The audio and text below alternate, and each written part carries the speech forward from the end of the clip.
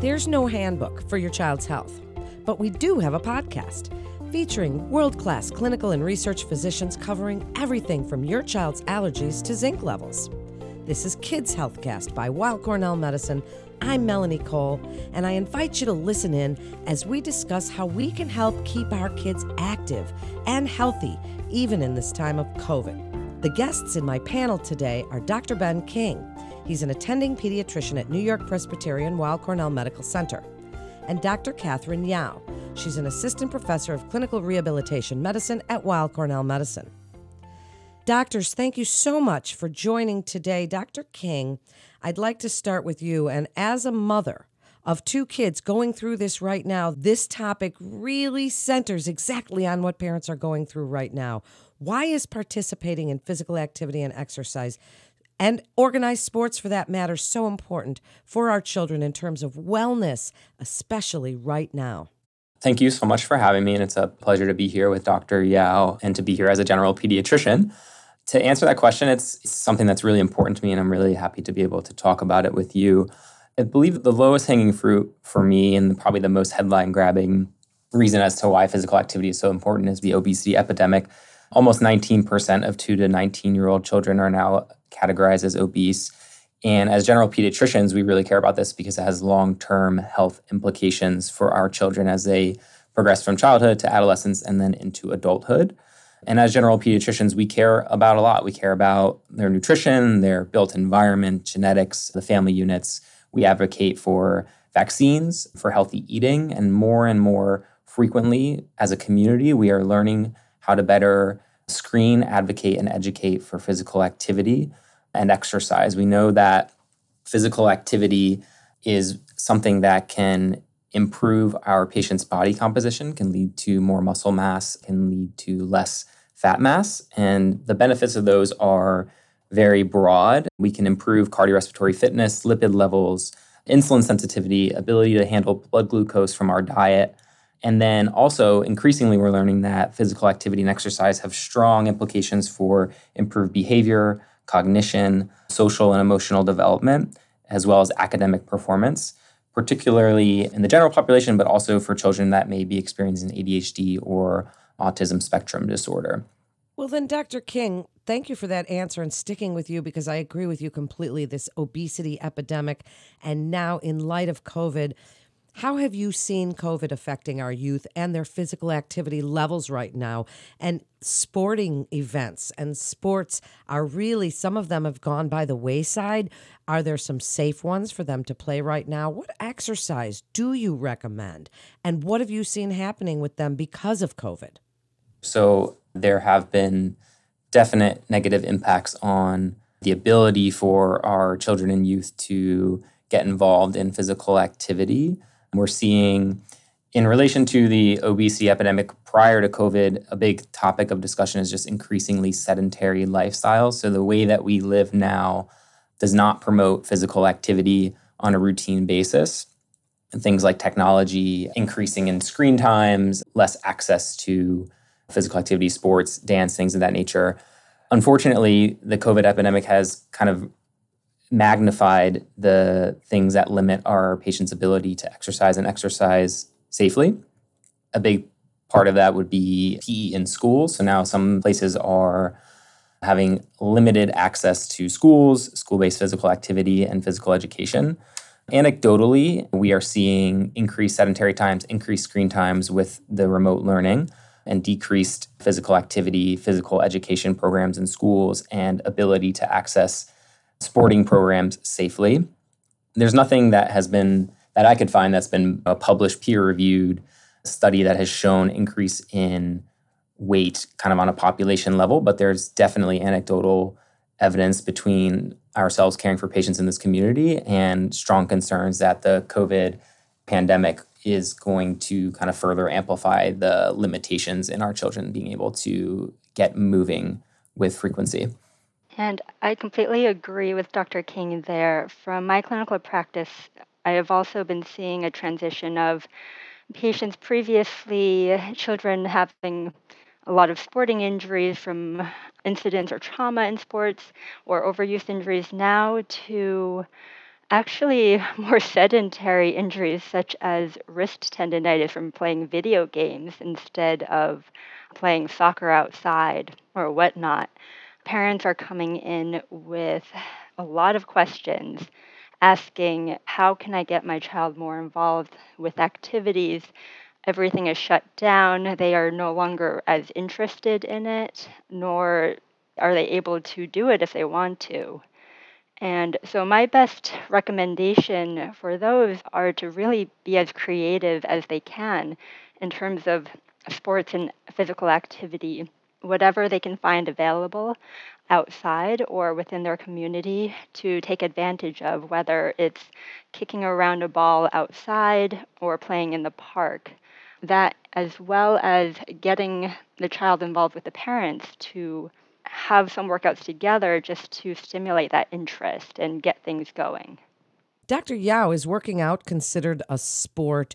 Is it better as an adjunct to a sporting activity for our kids that are not playing sports right now? And as you said, I hear you with the injuries to wrists and video games and that sort of thing.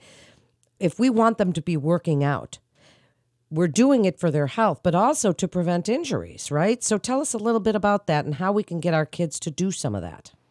In regards to physical training and working out in relation to sports, I believe it is definitely an important adjunct that is related to all sports and should be done in addition to sports or as potentially an alternative when sports are not available. Things with cardiovascular exercise, strength training, conditioning, and endurance, all of that is important to do, whether you're an athlete or not. And all of that contributes to the overall health of the child and to a person. And for those who do play sports, having regular training in all of those components will just add to the effectiveness and ability that they will have as an athlete in whichever particular sport they are playing in. In regards to how to get kids motivated to do that, I think it is easier for those who are already participating in sports to be able to emphasize that the strength training and flexibility will help you gain better ability to master those particular skills, whether, again, it is in doing a back handspring in gymnastics, swimming that sprint faster than your opponents, or being able to handle the soccer ball better. Those are great motivating factors on how to get kids interested and motivated to do those extra training, cross training skills.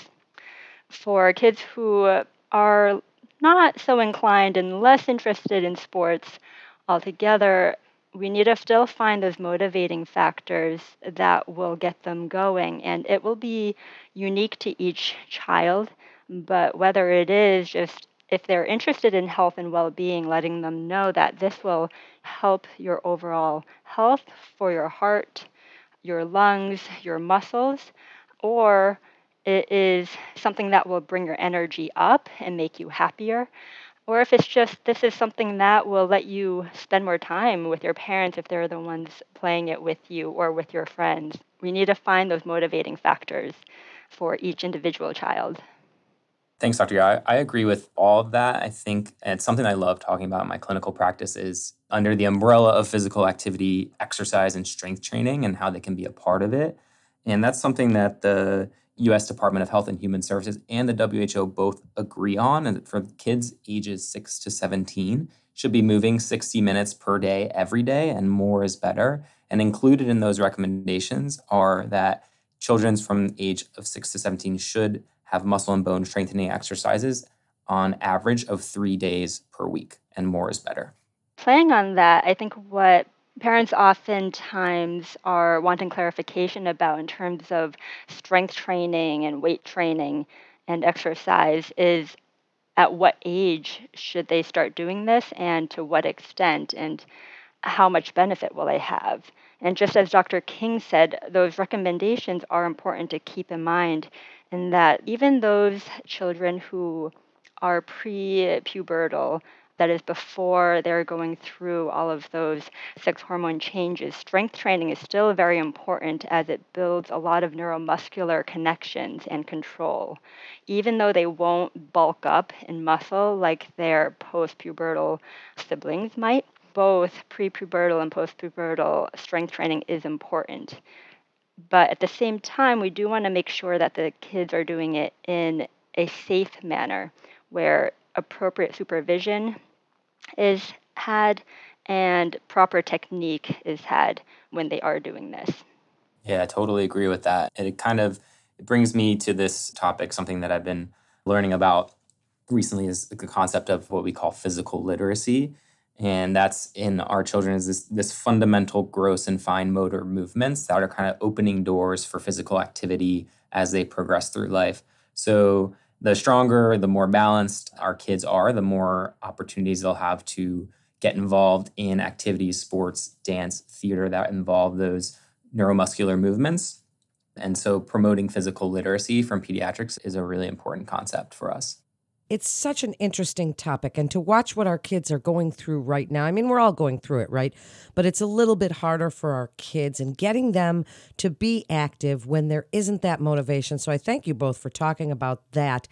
Are there some things, Dr. King, that you might recommend as a pediatrician that you would say, you know what, if your kids really want to play this particular sport right now, I wouldn't really recommend it, or if they do, because I know even my own daughter wants to do badminton and it's inside, and I'm not completely comfortable, as I imagine some parents are not. Are there contact sports that you would say probably not with COVID, or take these precautions? Give us some COVID-specific precautions for sports that kids might want to be playing now. That's a really good question, and we're getting it very frequently. So the current and best guidelines, I think, it's hard to give a concrete recommendation to each specific family and each specific community and geographic location. It certainly is a different and evolving picture based on where you are. There's three main things that I think we have to take into consideration when making recommendations to families and their kids. The first is trying to think about this. The big thing that we're really talking about is what are the inherent risks of getting re-involved in sport? And how can we best mitigate risk to make it as minimal as possible while still achieving all the benefits of physical activity, of sport, of socialization that are inherent to those activities. So to mitigate the risk, think about it in kind of three different things. And this comes from the latest guidelines from the American Academy of Pediatrics on returning to sport. So the first would be the sport and the setting. So you mentioned badminton and being indoors. Yes, indoors with poorer ventilation is going to make it a bit more high risk than something that's outdoors. So indoors versus outdoors is the first thing to consider. Is it an individual versus a team sport? Is there a lot of shared equipment? And what is the duration of the sport or the contact between the individual players? So right now in New York, we're not doing tackle football, for instance. It's the fall. Schools are starting in various locations around the school, but tackle football, for instance, is not going to be played this fall and will potentially be restarted in the spring if things head in the right direction. But things like outdoor soccer are being played, and things like individual sports like golf, track and field activities, and certainly for sports like football or basketball and other higher risk kind of indoor, a lot of close contact and shared equipment sport. Those teams, those organizations, you can still have team-based drills, exercise, fitness activities that can kind of build your fitness level and keep you prepared for the sport, but you may not be able to partake in the sport just quite yet. The second thing to think about is, and maybe this should be the first thing to think about, is your local disease activity and what are the rules in the area in which you live. If things are not available based on the guidelines of your local government, that kind of makes it an easy decision.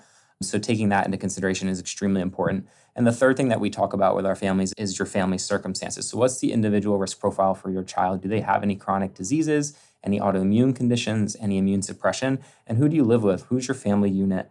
Do you live with your grandparents? Do you live with people that have higher risk that if exposed to COVID could potentially be more of a devastating illness for them? So all three of those kind of complex and moving targets are things that we have to talk about and help families make decisions for themselves and their children. This is such great information. You both just helped me personally, so I know you're helping a lot of parents with this kind of information. I'd like to give you each a chance to finish up and wrap up with your best advice. Dr. Yao, starting with you, please give your best advice as a rehabilitation specialist on what you would like parents to know about their kids being involved in exercise, working out. But as you mentioned, form is very important. So I'd like you to speak about the link between strength training, athletic performance for kids. I mean, because they want to know if while they're not doing their sport and they're working out, is it going to make their sport better? And just generally keeping them active without getting them injured. Absolutely. And again, thank you for having me today. And as a rehab specialist and sports medicine specialist, my best advice is, especially during this time of COVID, physical activity and sports are so important and probably more important than ever. To keep kids active, it'll not only benefit their physical being, but their mental health, well being as we are all struggling through this. I would say, again, take into what Dr. King had mentioned into consideration in keeping both themselves and their families safe with whatever scenario they are having in their location. But at the same time, I think, again, the safest non contact physical activity would be training at home with cardiovascular strength training, flexibility, and drill work. This can easily be done at home on an individual basis or with family members who are within the unit. And this will help with the physical conditioning and skill building for any sports. Then, in terms of how to do this safely, and not obtain injuries as they're doing this, I would say number one is having appropriate supervision is going to be, I think, the most important. If you are a parent and you are not quite sure if you are able to supervise appropriately, then change up the activity to something that you are confident that you will be able to have your child do safely, whether it is doing body weight strength training or body weight yoga or even core work. Some of those can be simpler than others. And then in addition to that, what I would recommend is do everything in moderation. That is the key to how to avoid overuse injury. What we don't want is people doing the same thing over and over again. That is a fast and quick road to overuse injury. Everything in moderation. We want to hit all the different body parts. And we don't necessarily want to do it every day. We want to change things up so that we are, again, not overloading one part of the body significantly over and over again. In terms of staying safe, again, we want to allow the kids to do what they want as much as we can, but again, keeping into consideration how much contact there is and how high risk those contact activities are. And ideally, we could have them playing outside as much as they can, as weather permits and as the environment permits. And Dr. King, last word to you. What would you like parents to know about keeping their kids active and healthy during this COVID time, and really how they can get involved, be good role models, do it with their kids, all of those things? Wrap it up with your very best advice for parents about getting our kids off the couch right now and getting them involved in physical activity. Sure. And thank you so much for having me as well. Cannot overstate how challenging of a time this is for parents and for families. I think how difficult it is to be a parent in the modern society has only been multiplied by the fact that our children are missing out on school, on activities, and have put the magnifying lens on parents to take over so much of things that are spread out to the community. So we as your pediatricians have a big heart for what you're going through how challenging this time is. But with challenge comes opportunity. And like you said, this is probably the most important time now more than ever to start moving as a family. So get moving, move daily, exercise as a family, get outside, and then also utilize online resources. You do a quick Google search on children-friendly exercise classes. There's a ton of resources on the web for you and your family as well. And lastly, come and talk to your pediatrician. We want to be a resource for you. We want to go through this time with you and your family together, and continue to encourage you as parents to do everything you can to keep your children healthy, which more and more includes being as active as possible. Absolutely great information. What an informative episode. Thank you both so much for coming on and sharing your expertise with us today. And Weill Cornell Medicine continues to see our patients in person as well as through video visits, and you can be confident of the safety of your appointments at Weill Cornell Medicine. I want to thank our guests and our listeners. And that concludes today's episode of Kids Healthcast. Please remember to subscribe, rate, and review this podcast and all the other Weill Cornell Medicine podcasts. For more health tips and updates like this, please follow us on your social channels. I'm Melanie Cole. Rehabilitation medicine can help patients with a wide array of disorders and diseases, including cancer.